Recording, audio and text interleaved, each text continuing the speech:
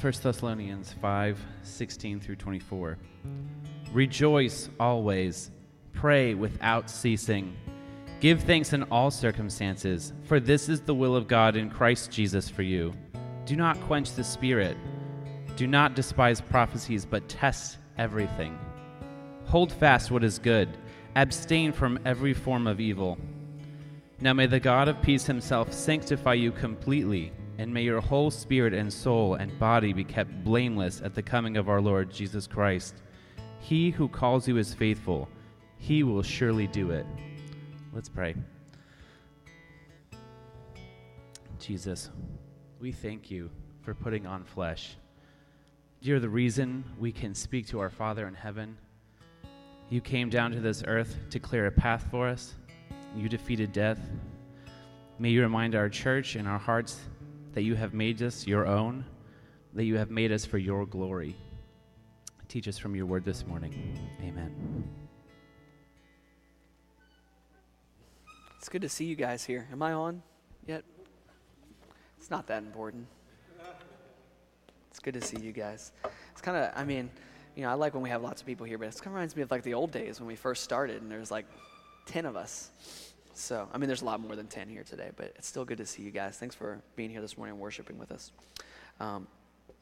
So, disclaimer, just to get this out of the way, we're going to be all over the Bible today. So, if you're like me and you know you're going to be hopping around a lot, I set some Bibles out over here if you want an actual physical copy in your hand, if you want one. If not, if you're fast enough to use your phone, feel free to do so. But we're going to be looking at a lot of different scripture this morning. Because I think the text kind of demands that of us this morning. So we're in our third Sunday in Advent this morning, and we're attempting to, by God's grace, really try to celebrate the birth of Jesus as a church and kind of prepare ourselves to celebrate kind of everything that this time of year represents and what it should be kind of doing in our own hearts and our own minds, really, because, we have this season where we can reflect on what God's done, then we're going to head into the new year. And what does everyone do every time when we head into the new year? They kind of hit a reset button. They're like, I'm going to do this, I'm going to do this, I'm going to do this. And so the beautiful thing about Advent is it becomes an opportunity for us to kind of reflect and get our hearts and our minds in the right place before we start thinking about what does that reset button look like about 6 days later. And so I mentioned this a couple weeks ago when we're thinking about Advent, and we're celebrating the birth of Jesus. It's not just a birthday party for Jesus, although my aunt used to throw those for us. I remember being like a little kid, and I'm like, yes, it's Christmas Eve, and I get cake, and she'd get this big cake that said Happy Birthday Jesus on it, and we were all excited.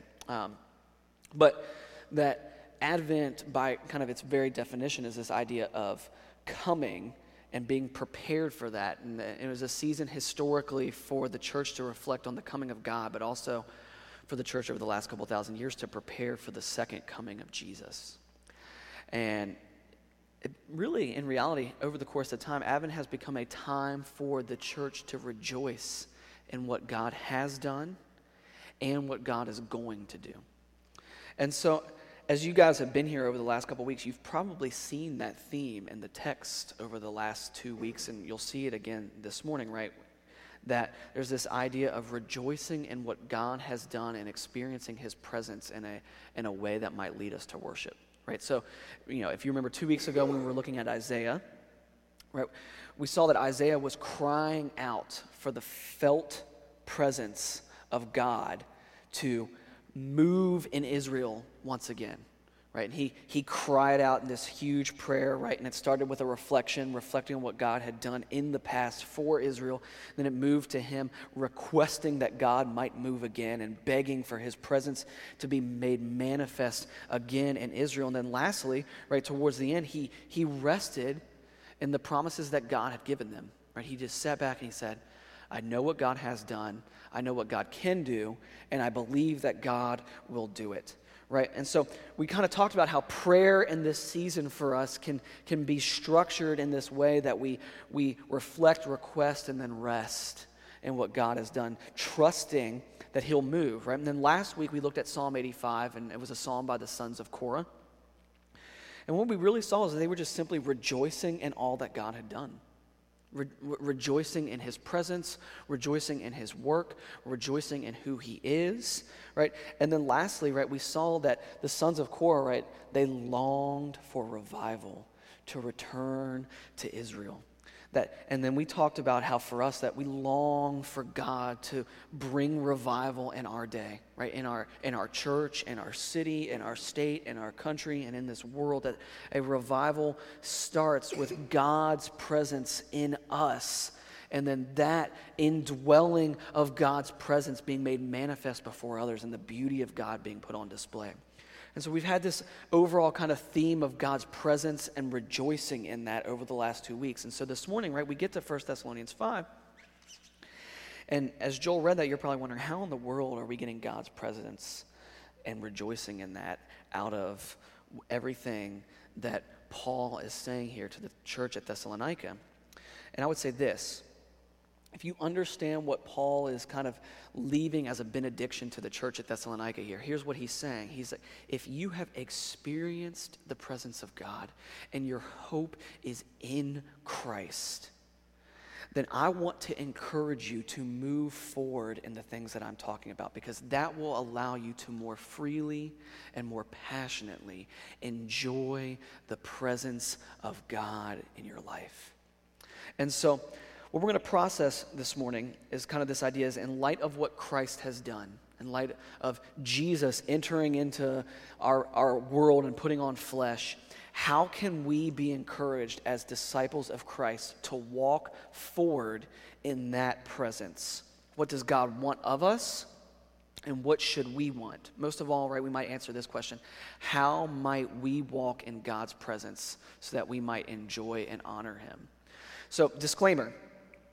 This morning's text is going to have a lot of commands. As a matter of fact, you're going to see 8 of them. There's going to be 8 kind of commands or charges to us as the church on how we should respond. So here's what I would like you to do, right, as we're kind of processing through this. One, make sure that you're taking time to reflect and ask how you might grow in these different areas that God is pointing out to us here in the text. That there are going to be things here that when you see them, you're like, I see that being manifested in my life in a way that is encouraging, or maybe I don't. Okay, so I want you to think through that. And then the second thing I would do is wait until the end, right? Because the last 2 verses are going to give great hope. They're still going to give great hope and remind us of our neediness for God.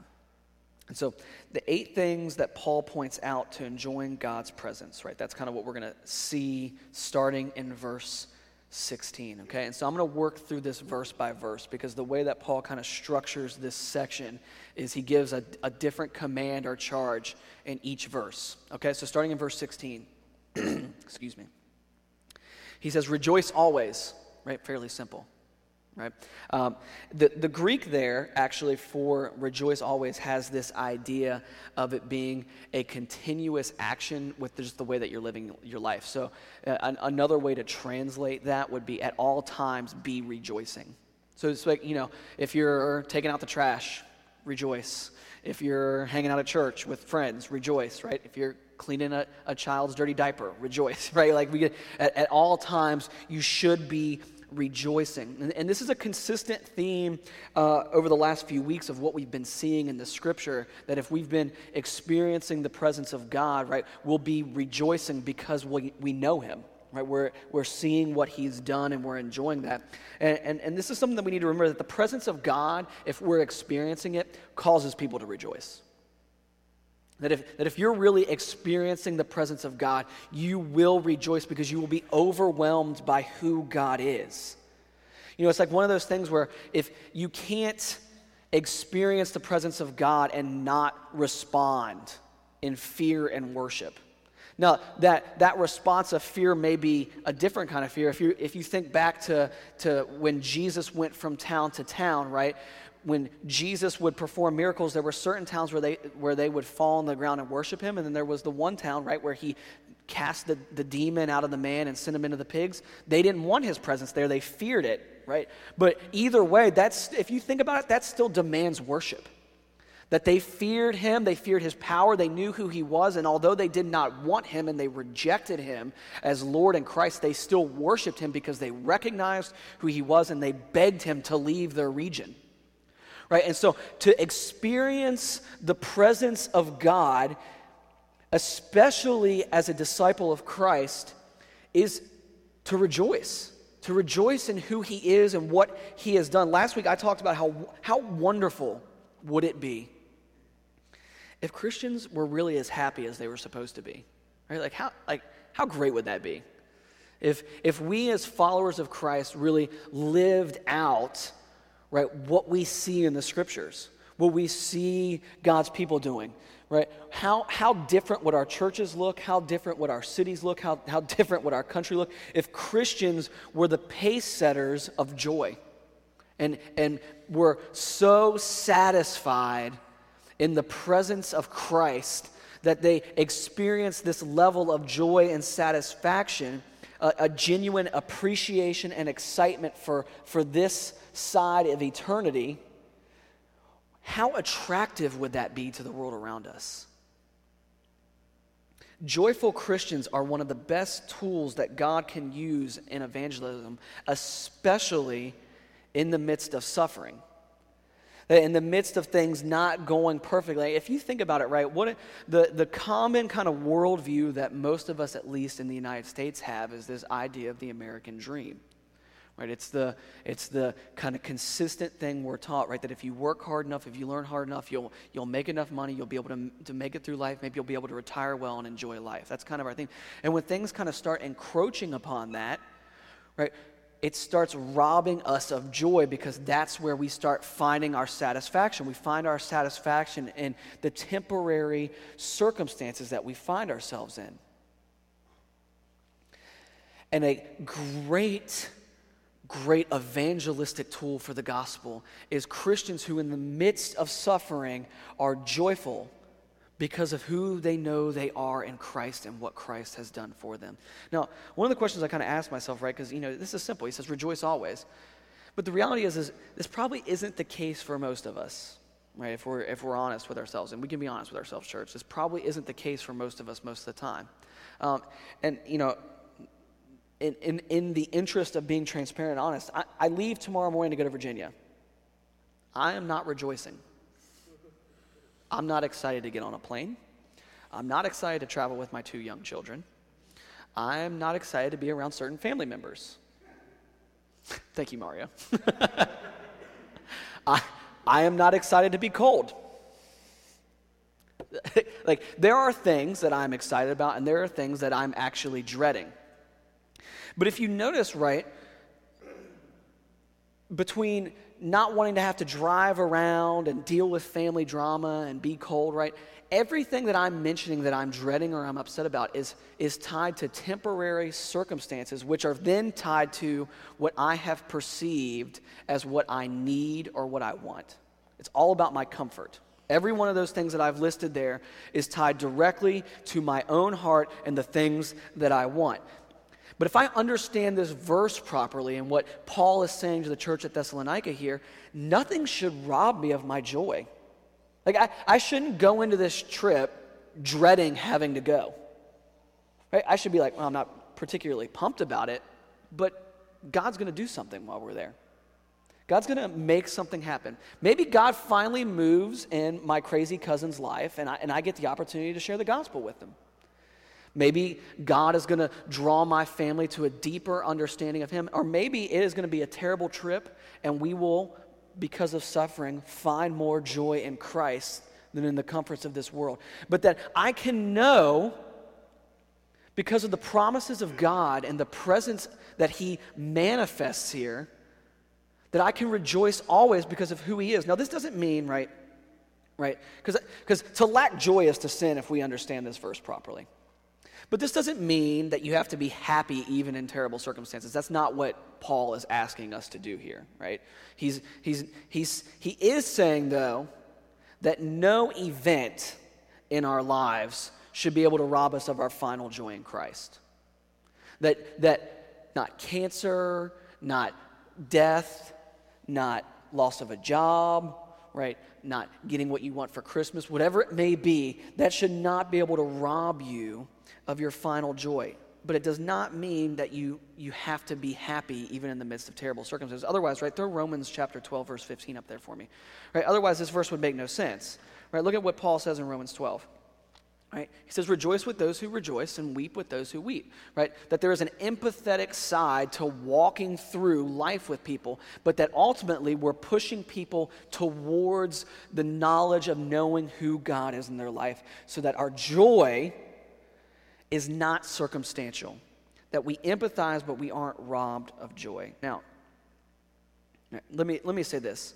Number one, right, I think that many of us struggle to rejoice in all circumstances because we rob ourselves of joy.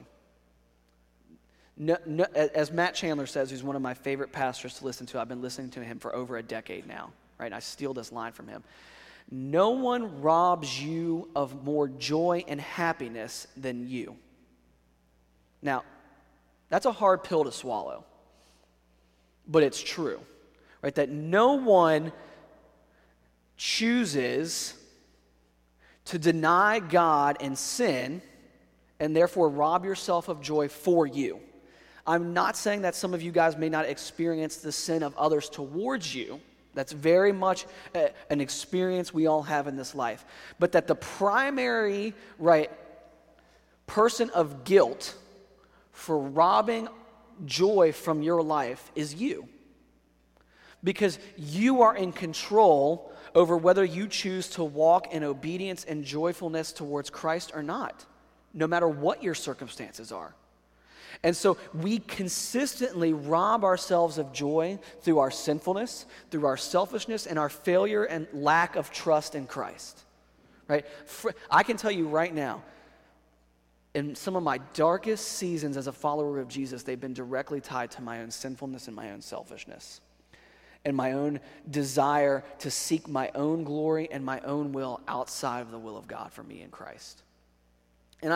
And some of us are sitting here this morning, I know, right? Because some of you guys have had tougher lives than me. You've walked different routes than me. You're like, well, you don't know my situation, but you don't know the suffering I've been through. You don't know what my parents were like. You don't know what my husband or wife is like. You don't know what my kids are like. You don't know what my boss is like. You don't know what my home life was like or what my school life is like. And you're probably right, I don't. I probably cannot relate on that level. Right, but consider the words of the Apostle Peter. Turn over to 1 Peter chapter 1. Starting in verse 3. Look at what Peter is telling. Now, you need to understand that when Peter is writing this letter to the churches in the region around Jerusalem and Antioch, right, he's writing to a church that is under severe persecution, both from the Roman world and from the Jewish world. So his audience, as he's writing this letter, are people that are being beaten down for the cause of Christ. They are in the midst of suffering. Now look at what Peter says to them. Blessed be the God and Father of our Lord Jesus Christ, according to his great mercy. He has caused us to be born again to a living hope through the resurrection of Jesus Christ from the dead. See where Peter's starting there? He's not starting with their circumstances. He's starting with what God has done for them. Right? He's reminding them, remember who you are. Remember what God has done. Then look at what he says. To an inheritance that is imperishable, undefiled and unfading, kept in heaven for you, who by God's power are being guarded through faith for a salvation ready to be revealed in the last time. So he's like, look, God is keeping you guys. Rejoice in this. Look at what God has done. Then look at what he says in verse 6. In this you what? Rejoice. Though now, for a little while, if necessary, you have been grieved by various trials. By the way, let me just say this. Peter is speaking very lightly there. They were being killed, right? So he's basically saying, hey, in light of Christ, losing your life is nothing. To rejoice in what Christ has done for you, surrendering your life for the cause of the gospel is nothing. In this you rejoice, though now for a little while, if necessary, you have been grieved by various trials, so that the tested genuineness of your faith, more precious than gold that perishes, though it is tested by fire, may be found to result in praise and glory and honor at the revelation of Jesus Christ. Your trials and suffering, as you rejoice in them, actually produce a deeper confidence and abiding in Jesus. And it causes the people of God to rejoice, not wallow, not to waver, but to rejoice. Right? Now, like how can that be? Right? Well, one, when you're in the midst of trial and you can't fix anything on your own, what is your natural inclination? To gaze upon God. Right? When you are helpless and needy is when you, as a selfish, self-centered human being, tend to start actually looking outside yourself and looking to God like you're supposed to. Now, not only that, as you realize your need for God, you will worship Him and you will rejoice in Him all the more. Meaning that trials and suffering are actually in God's design to draw you closer to Him and therefore bring more encouragement to you by knowing who you are in Christ. That no matter your situation, right, Paul's call here in verse 16 is to gaze upon God and what He has done, and that will produce thankfulness leading to worship. Not to dwell on your circumstances, but to dwell on Him and what He's done. Really, in the same way that we saw Isaiah and the sons of Korah do the very same thing when both were in the midst of terrible situations for the nation of Israel. They rest and long for the presence of God. Now, so if we're seeking out to live in the presence of God and enjoy Him, right, we've got command number 1, rejoice always. Look at verse 17. Pray without ceasing. So consistent, persistent prayer is a command of those living in the presence of Jesus, right? That's the command that Paul lays down here. It indicates dependence and reminds us that we need Him, right? You're going to notice a theme here, that over and over again, the things that Paul is going to call you to do is to deny yourself and trust in God. You're going to see that as a consistent theme here throughout these verses, right? But I would say this. If I were to take a poll in here right now, I bet most people would say, like, my prayer life's not where it needs to be. Because I've been a Christian long enough to know that that's the prayer request of almost every Christian. I pray, but I don't pray enough. Right? And we will probably all be saying that because most of us probably are not praying without ceasing. And so I was, again, one of the things I was trying to do is I was reading through the text this week. It's like, well, why? Why do we not rejoice? Why don't we pray without ceasing? What tends to lead to these things? So go with me to Luke chapter 11. Because I think many of us struggle to pray just in general, much less consistently, because we have a faulty understanding of who God is as Father. We have a poor kind of understanding of who our dad is. So read Luke 11 with me, and if you've turned over in your Bible, you'll see the heading at the top there of Luke 11 is the Lord's Prayer. We're not going to read that part. We're going to scroll down a little bit, and we're going to start in verse 9. And look at what Jesus says when He's referring to the need to petition to God our requests. And I tell you, ask, and it will be given to you. Seek, and you will find. Knock, and it will be opened to you. For everyone who asks receives, and the one who seeks finds. And to the one who knocks, it will be opened. What father among you, if his son asks for a fish, will instead of a fish give him a serpent? Or, if he asks for an egg, will give him a scorpion? If you then, who are evil, know how to give good gifts to your children, how much more will the Heavenly Father give the Holy Spirit to those who ask Him? I think that many of us refuse to pray and request things of God, or at least do it consistently, especially even in like the most mundane things. One, because we are pretty self-sufficient and we believe in our own power, but two, we don't believe that God really wants to be that good. We don't view God as the good dad who doesn't want to give the scorpion instead of the egg, who doesn't want to give the serpent instead of the fish. Right? I remember my own dad one time, like he was talking about a difficulty he was facing at work. This was about 5 or 6 years ago, and I said, Dad, have you prayed about it? And he's like, I don't want to bother God about this. This isn't that big of a deal. And my heart kind of like just like deflated in that moment. Because what my dad was communicating is God's not that concerned about this situation. And everything that Jesus is saying here right now is, listen up. God cares. He cares. He cares that you have cancer.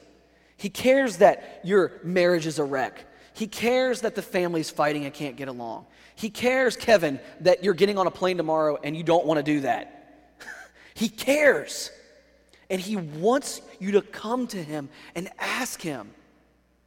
Now, I may ask for something I want and not need. There is a difference. But that God will meet us in our need because he's a good dad. Because he loves us. That he takes pride in spoiling us. That he takes great joy in giving good things to his children. We struggle because we forget who we are and who God is, and that is why we struggle to pray. You are needy, and God is reliable and good. So how can I practically encourage myself to pray more? Got a few thoughts for you. Let's start by doing this. Pray and ask for a desire to be given to you to pray more, to seek him out.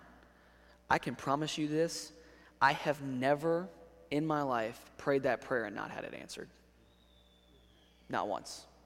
Not once in my life have I ever prayed for God to draw me nearer to him and to desire him more and it not be answered. It may not have always been answered in the exact way I wanted it to be answered, but never once in my life can I stand here before you and honestly say, God did not answer that prayer. He didn't show up. I prayed for him in his presence to be made manifest before me, and he didn't show. Not once. And here's the thing, right? Some of you are like, I'm struggling right now. I don't think I can do this. Read the Psalms. You can be honest with God. If you're ticked off at him, tell him. David did. And David was called a man after God's own heart. Right? He's just like, Dad, I am furious with you right now. Why won't you move? Why are my enemies formed against me? How long must I stay in this state? He cries out to God, and God meets him.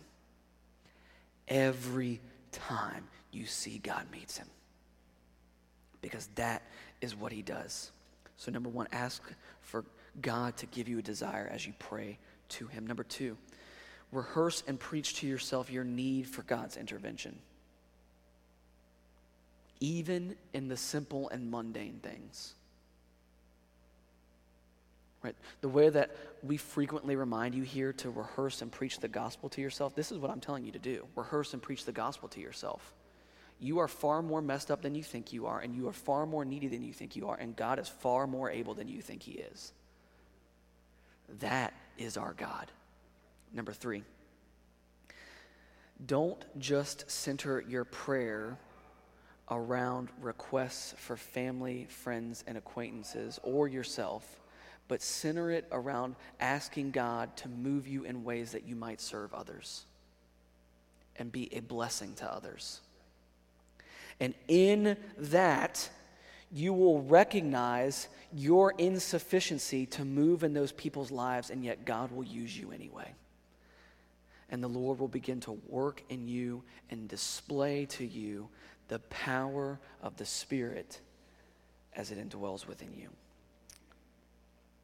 So as we're experiencing the presence of God, we've got a command to rejoice always, to pray without ceasing. Then we come to number 3, verse 18. Give thanks in all circumstances, for this is the will of God in Christ Jesus for you. Now this is a little bit of a repeat of verse 16, but it is slightly different in one way. And here's what I mean. When he says all circumstances there, he's talking very broad or without limits, that there's nothing that you shouldn't be giving thanks for. So not only are we to rejoice, but we're actually to be thankful for all that God puts us through. And some of us are like, well, how is that possible? And how is it possible to be thankful in terrible circumstances? Go with me to Acts chapter 5. This is, in all honesty, probably my personal favorite moment in the book of Acts. It's a long story, but I'm going to read it all to you because it's so good. Okay, starting in verse 27, Acts chapter 5. You're going to see true love for God on display here in the midst of circumstances that none of us would want to be in. And not only that, but rejoicing and thankfulness that they're put in this situation. It's mind-boggling, right? Read it with me. Starting in verse 27. And when they had brought them, now this is referring to Peter and John, and they've been arrested, okay, for sharing the gospel, okay. And when they had brought them, they set them before the council, and the high priest questioned them, saying, we strictly charged you not to teach in this name. Yet, here you have filled Jerusalem with your teaching, and you intend to bring this man's blood upon us, because it was. But Peter and the apostles answered, we must obey God rather than men. I love that, right? It's like, sorry, tell us whatever you want. We're not going to listen to you. We don't care that you're the highest council of the Jewish religion. We're going to listen to God, not to you. Love that. The God of our fathers raised Jesus, whom you killed by hanging him on a tree. God exalted him at his right hand as leader and savior to give repentance to Israel and forgiveness of sins. And we are witnesses to these things, and so is the Holy Spirit whom God has given to those who obey him. So I love it, right? They're like, don't talk about him. And what do? They preach the gospel. Right? I love it. They're like, sorry, we're witnesses to it. We saw it. We're not going to stop talking about it. This is what happened. We actually saw it. We saw the resurrection. When they heard this, they were enraged and wanted to kill them. So the Sanhedrin's furious. But a Pharisee in the council named Gamaliel, a teacher of the law, held in honor by all the people, stood up and gave orders to put the men outside for a little while. And he said to the men of Israel, take care what you are about to do with these men. For before these days, Theudas rose up, claiming to be somebody, and a number of men, about 400, joined him. He was killed, and all who followed him were dispersed and came to nothing. After him, Judas the Galilean rose up in the days of the census and drew away some of the people after him. He too perished, and all who followed him were scattered. So, in the present case, I tell you, keep away from these men and let them alone. For if this plan or this undertaking is of man, it will fail.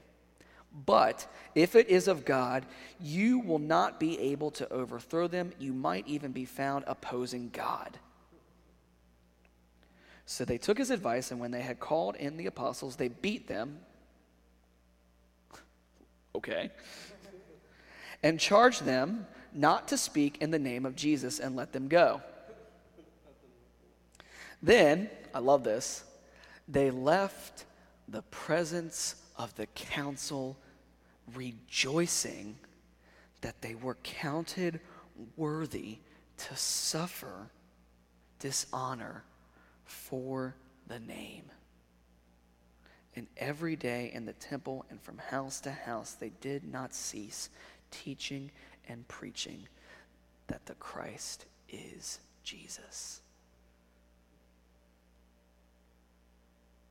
they rejoiced and gave thanks that they were put to shame and beaten for the sake of Jesus Christ. How beautiful is that? Right? Most of us are afraid to mention Jesus as we get coffee with somebody. These guys were beaten and put to shame because they were witnesses to the beauty of what God has done. Guys, let me remind you of something. So are you. You've seen what God's done in your life. You've seen what God has done in other people's lives. I've seen God pull people out of alcoholism. I've seen him pull people out of drug addiction. I've seen him heal marriages. I've seen him draw people out of the pits of depression. This is what God does, right? That is what you're witnesses to. You are witnesses to that work, the work of God, the felt presence of God in our lives. So why were the apostles able, in the midst of extreme persecution, to do this when most of us can't even talk about Jesus at Starbucks? It's because of this. They had complete trust in God's will, and they knew that his will was for their good. All right, some of you guys know I'm going to share this story because I think it fits. Some of you guys know that R.C. Sproul passed away this past week, right? Great teacher, theologian. I'm very thankful for his ministry. Had a beautiful ability to speak clearly and eloquently the most difficult theological concepts and put them in very, very easily understood terms. It's a gift. There are very, very few men that have that kind of gift, and he was very gifted in that way. Whether you agreed with all of his theological conclusions or not, he was a gift to the church. And one of my, I never had the pleasure of seeing him live at a conference, but I got to watch a few of them online, and one in particular always sticks out to me. He had this great personality that I was very endeared towards because, he would just crack jokes and do things while sharing deep theological truths. And one particular conference he was at, they were doing a panel, and they asked Dr. Sproul, they said, basically, I'm kind of fumbling through the question here, but they asked him, how can it be that God can deal so harshly with the human race after Adam and Eve have sinned? And, Dr. Sproul kind of makes a joke. He says, didn't we kind of just answer this question, just a second ago? And the people are like, yeah, but this is a little different. This is a little nuanced. And he goes, so how can it be that God is so mean to deal with humans so harshly once sin's entered the world? And he sits there and pauses for a second. And then he looks, and this is one of those fascinating moments because it's funny and it's also completely serious at the same time. He looks at the crowd because they're the ones that sent the question in, and he says, what is wrong with you people? And a few people start giggling, and he's like, I'm not trying to be funny. He says, what is wrong with you? He's like, this is the problem with the church. You don't understand who God is and who you are. You don't get to dictate whether God is being good in this situation or not. Do you realize the level of rebellion that took place when Adam and Eve rebelled in the garden? The level of pure rejection and treason that occurred in that moment. God didn't deal with them harshly. He showed loving kindness towards them and lavished grace upon them by not ending their existence on the spot. That God is patient and long-suffering. That God would have been well within his rights in that moment to destroy the human race. That the problem that many of us go through when we're in the midst of suffering or we don't like the circumstances that we're in is we do not have a proper orientation towards God. I'm going to give you a simple equation right now. Even I can handle this. Right? You can write this down if you're taking notes. I want you to write down God, and then I want you to write the greater than sign, and then I want you to write me. If you can remember that, life will be far easier for you. God is smarter than you. He's more loving than you. He is more intelligent than you. He is all-powerful. He's omnipresent. He is bigger and better than you are. By the way, that is good news. It means that when you think something is out of whack or wrong, it might be, and God might know that as well, and he has a purpose in the midst of it. But it also might mean you are wrong. I hate to break it to you. Right? Your assessment of your situation or someone else's may not always be right. If you have a proper understanding and orientation towards who God is and who you are in light of him, you will be more joyful and you will be more thankful because your very existence is a gift from God. The fact that you are breathing right now is evidence of God's grace towards you. Think about that. Number 4. Verse 19, do not quench the Spirit. Right? Quench means to extinguish, put out a fire. Okay? So what does this mean? And am I doing it? Right? That's always the question, right? As we're reading through these things. Am I following this thing? Am I doing it? All right. Let's start with this, right? Turn over to Ephesians chapter 4, verse 30, because I want you to understand that there are differences here between grieving the Spirit and quenching the Spirit. Right? These are the kind of the two examples that Paul uses, right? And do not grieve the Holy Spirit of God by whom you were sealed for the day of redemption. So Paul's making this statement. It's like, if you are a disciple or a follower of Jesus, you have been given the Holy Spirit. And you are able to both quench it and you are able to grieve it. Now, grieving is the Holy Spirit's emotional response to your actions. Quenching is resisting the Holy Spirit's leading or guidance. Now, they are intertwined. But there is a difference between the two. And so what Paul is saying here is, look, the role of the Holy Spirit is to lead and help us grow in godliness. And you can, in your stubbornness and selfishness, quench or extinguish the leading of the Spirit in your life. You are able to do that there is a role in us that can cause this to happen at times. Right? But that the role of the Holy Spirit is to sanctify us, to make us more like Jesus, meaning if the Spirit's leading you to do something, there's a reason for it. Right? I love what the great Puritan John Owen says about sanctification. Sanctification is an immediate work of the Spirit of God on the soul of believers, purifying and cleansing of their natures from the pollution and uncleanliness of sin, renewing them in them the image of God, and thereby enabling them from a spiritual and a habitual principle of grace to yield obedience unto God according unto the tenor and terms of the new covenant by virtue of the life and death of Jesus Christ. Meaning, right, let me translate that for you if you struggle with Puritan understanding. The Holy Spirit is trying to cleanse, purify, and renew your mind to joy in and obedience to God. That is what the Holy Spirit is trying to do in you. As the Holy Spirit was given both as a seal of your salvation, but also as a helper as you walk out the remainder of your days in obedience to Christ. And so, how do we quench the Spirit, right? Let me give you a few ways. This might be some practical ways, right? James 1:22, right? Famous passage, right? But be doers of the word and not hearers only, deceiving yourselves. Okay, so here's one way. Like, am I quenching the Spirit? How can I know? Well, do you know the word of God and then reject it? Yes. If you are doing that, you are quenching the Spirit. The Holy Spirit is never going to lead you to deny the word of God. I can promise you that. Now, number 2, if you find yourself refusing to worship God in all circumstances,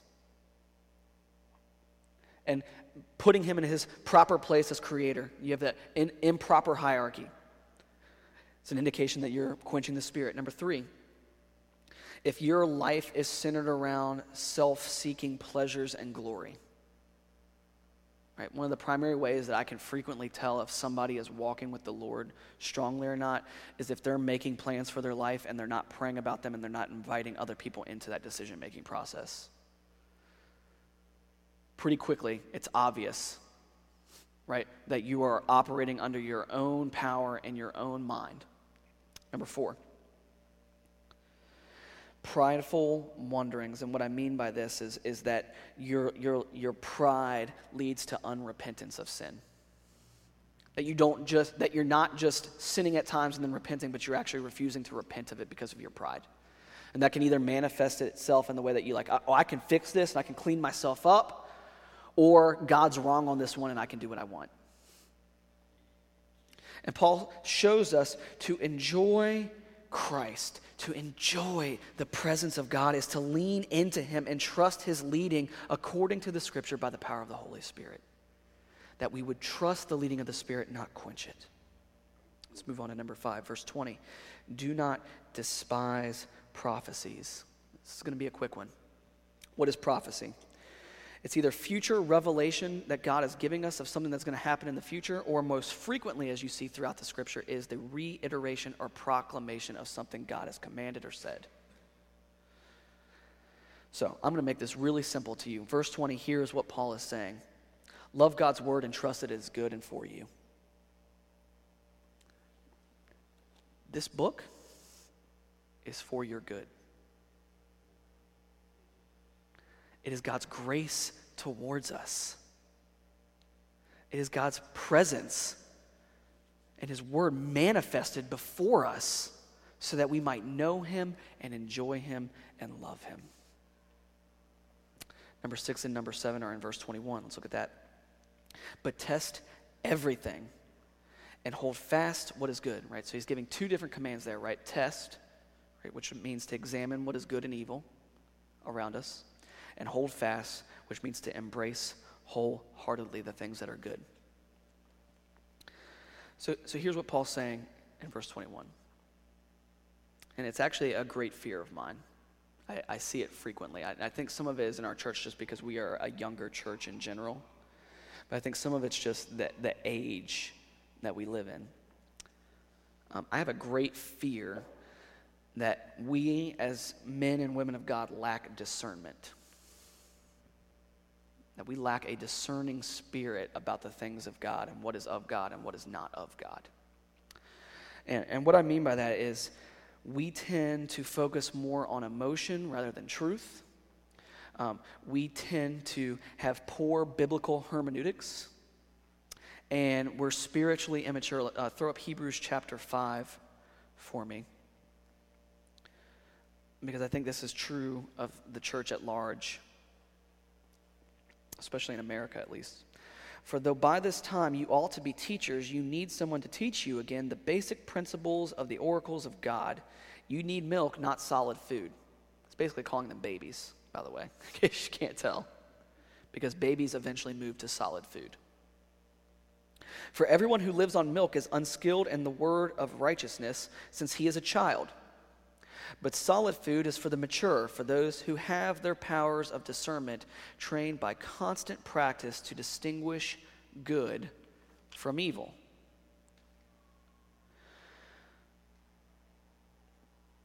There is a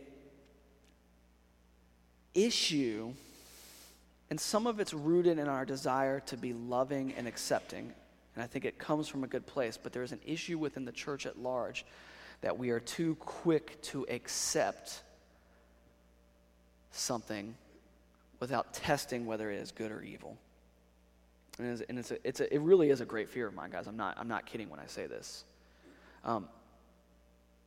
Many of you guys will come to me about a book you're reading or music you're listening to or other pastors and preachers that you're listening to, and I at times fear it.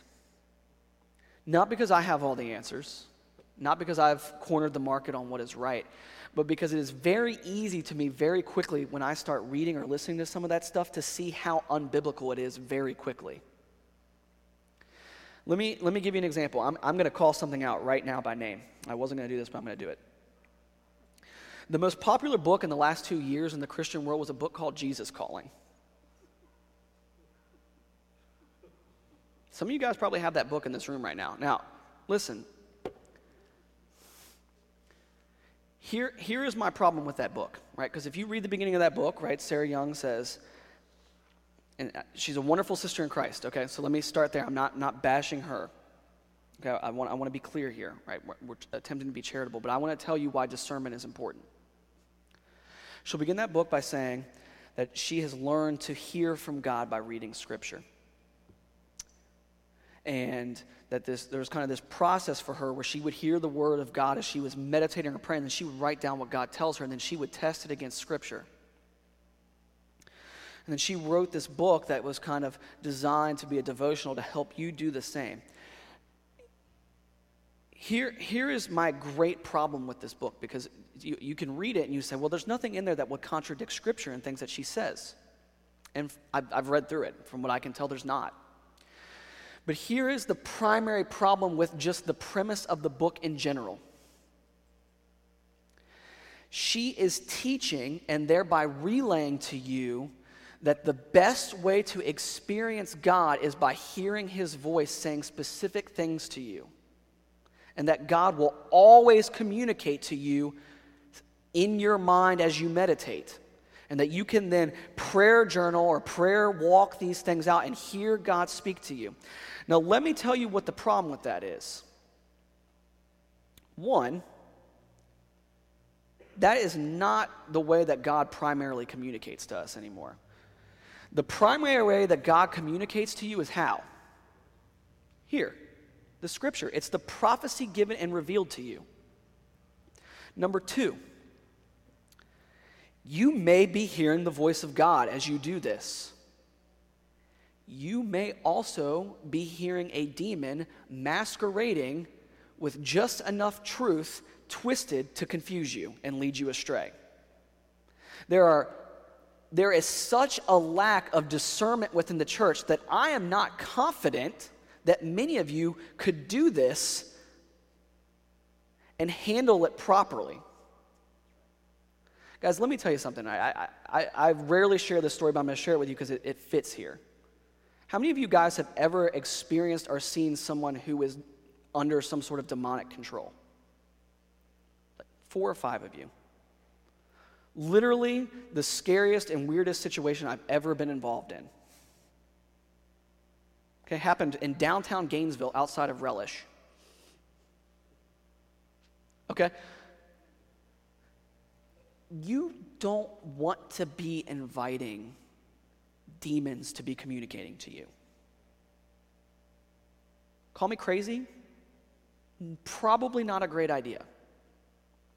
And you may be allowing this by practicing what is taught in that book.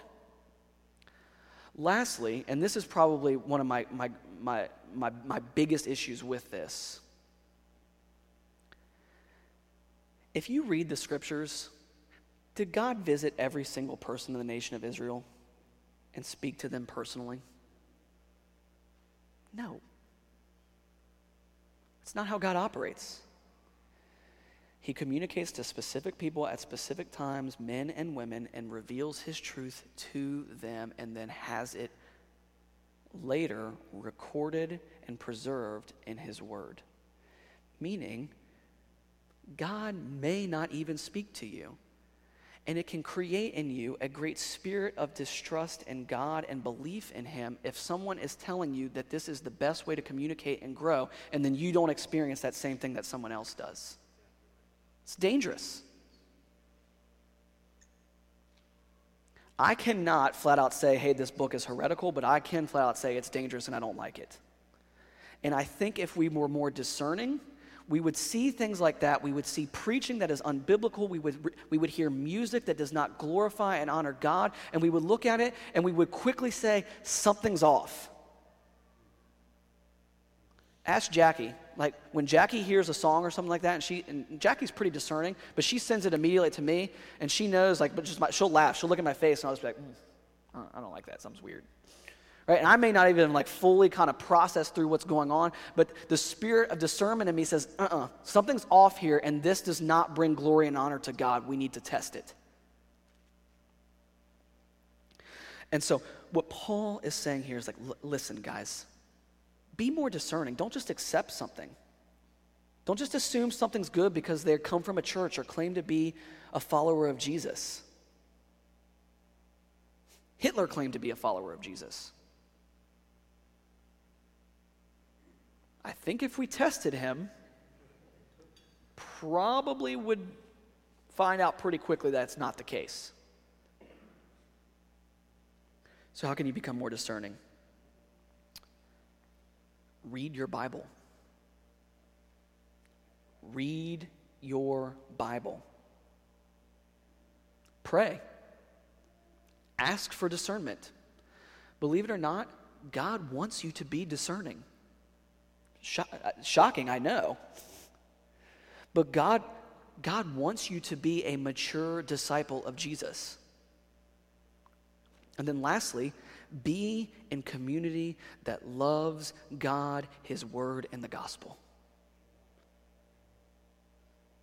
So that if you are unsure about something, you can get godly counsel from men and women who you trust and know love God around you.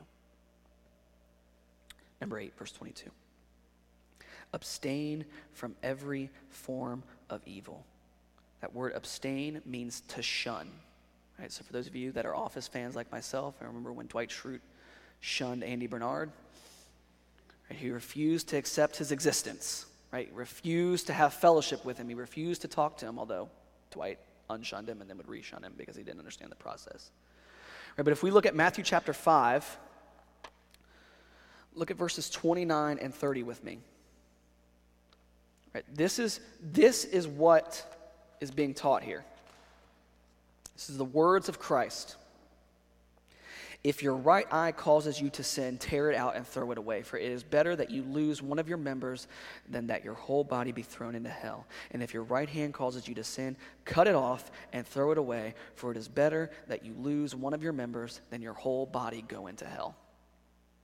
So to abstain from evil, to shun evil, is to treat sin and evil seriously the way that God tells us to here in the Sermon on the Mount. Now remember, this is Jesus saying this, the very man who died for the forgiveness of your sins.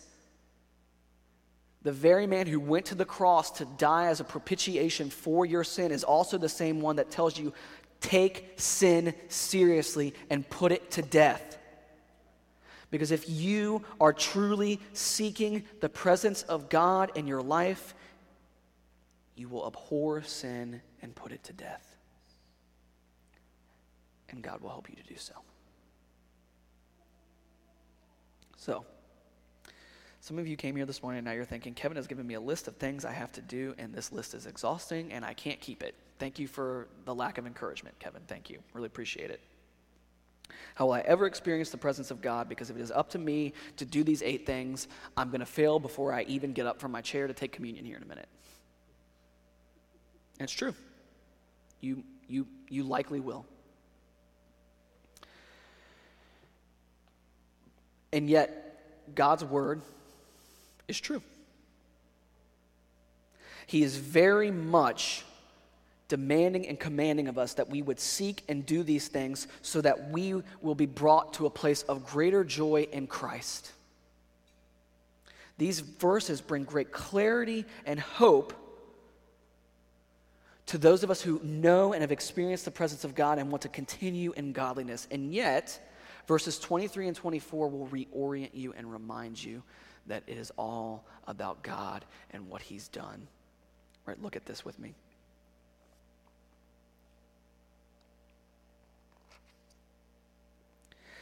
Now may the God of peace Himself sanctify you completely, and may your whole spirit and soul and body be kept blameless at the coming of our Lord Jesus Christ.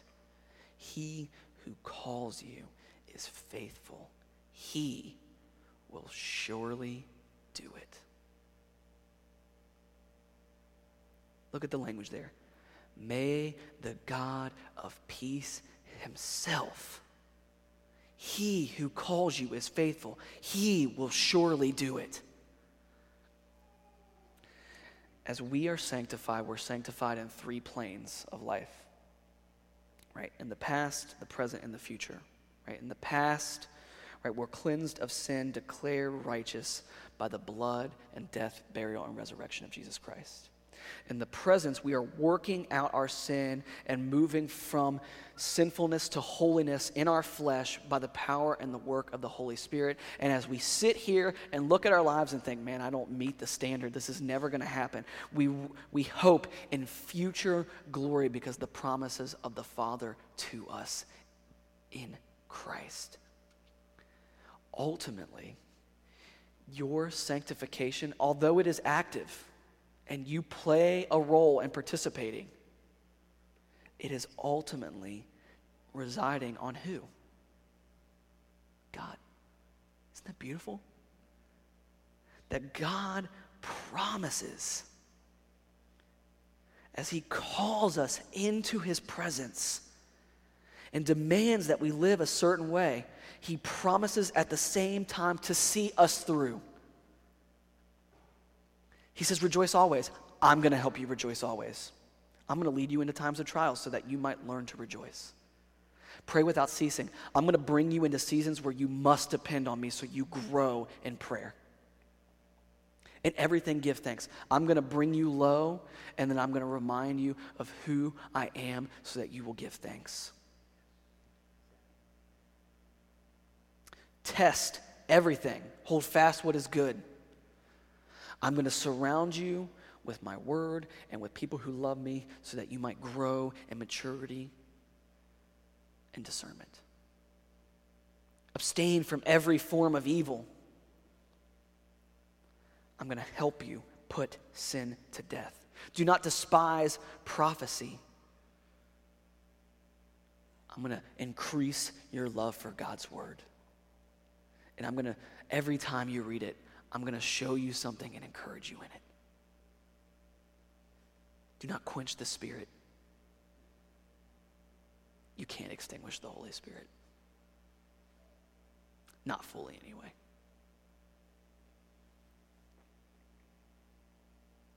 Jesus is our great hope and sanctification. God's promise to us is that he will see you through. Now, how does this work?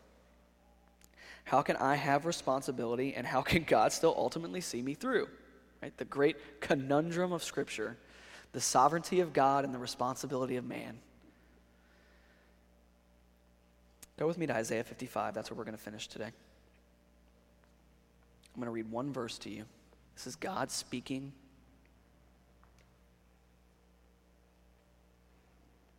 Look at verse 9. This should come as a great encouragement.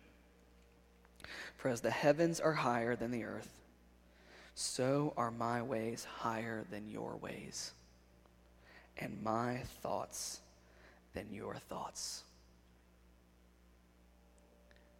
I can't fully understand and explain to you exactly how the sovereignty of God and the responsibility of man work out. I can't. I have some thoughts. But here's the good news. I'm not God, and so I don't have to. I know what Scripture teaches. I know that Scripture both says in 1 Thessalonians chapter 5 that you and I should be actively living out our faith in the presence of God. And I also know that God right afterwards promises that he will see me through. And here's what I'm going to choose to do. I'm going to choose to believe that God is greater than my ability to even fully understand how that works. And I'm going to trust him so that I might live in his presence and in his will. And I'm going to trust in his sufficiency to see me to the end. Because he is good. Because he keeps his promises. Because he has come and manifested that glory to us in a child laying in a manger. And that child suffered under the hands of wicked men once he became a fully grown man. And he hung from the cross to pay for your sins and for mine so that we might be reconciled and forgiven to the Father. And he credited to us his righteousness, and he took on our sin and paid the penalty for it. And then he rose again from the dead to display that God had put to shame the principalities and the powers of this world, and that death no longer stood over us. And that by faith in Christ, we might experience new life and joy in him, the kind of life that we're reading about right here in 1 Thessalonians 5. Who doesn't want a more joyful life? Who doesn't want to know God more? Who doesn't want to put sin to death? May we ask of God to make it happen, and may we believe in him as we live it out. Let's pray and ask for him to do this. Father, thank you for this time. Thank you for your word. Most of all, thank you for your Son. Thank you that because of Jesus, all of this is possible. Thank you that because of Jesus, we can walk in joy, not weighed down by our circumstances, but in knowledge of who you are and what you've done. Father, forgive us when we're not living these things out. That when we are robbing ourselves of joy, your grace is sufficient for us.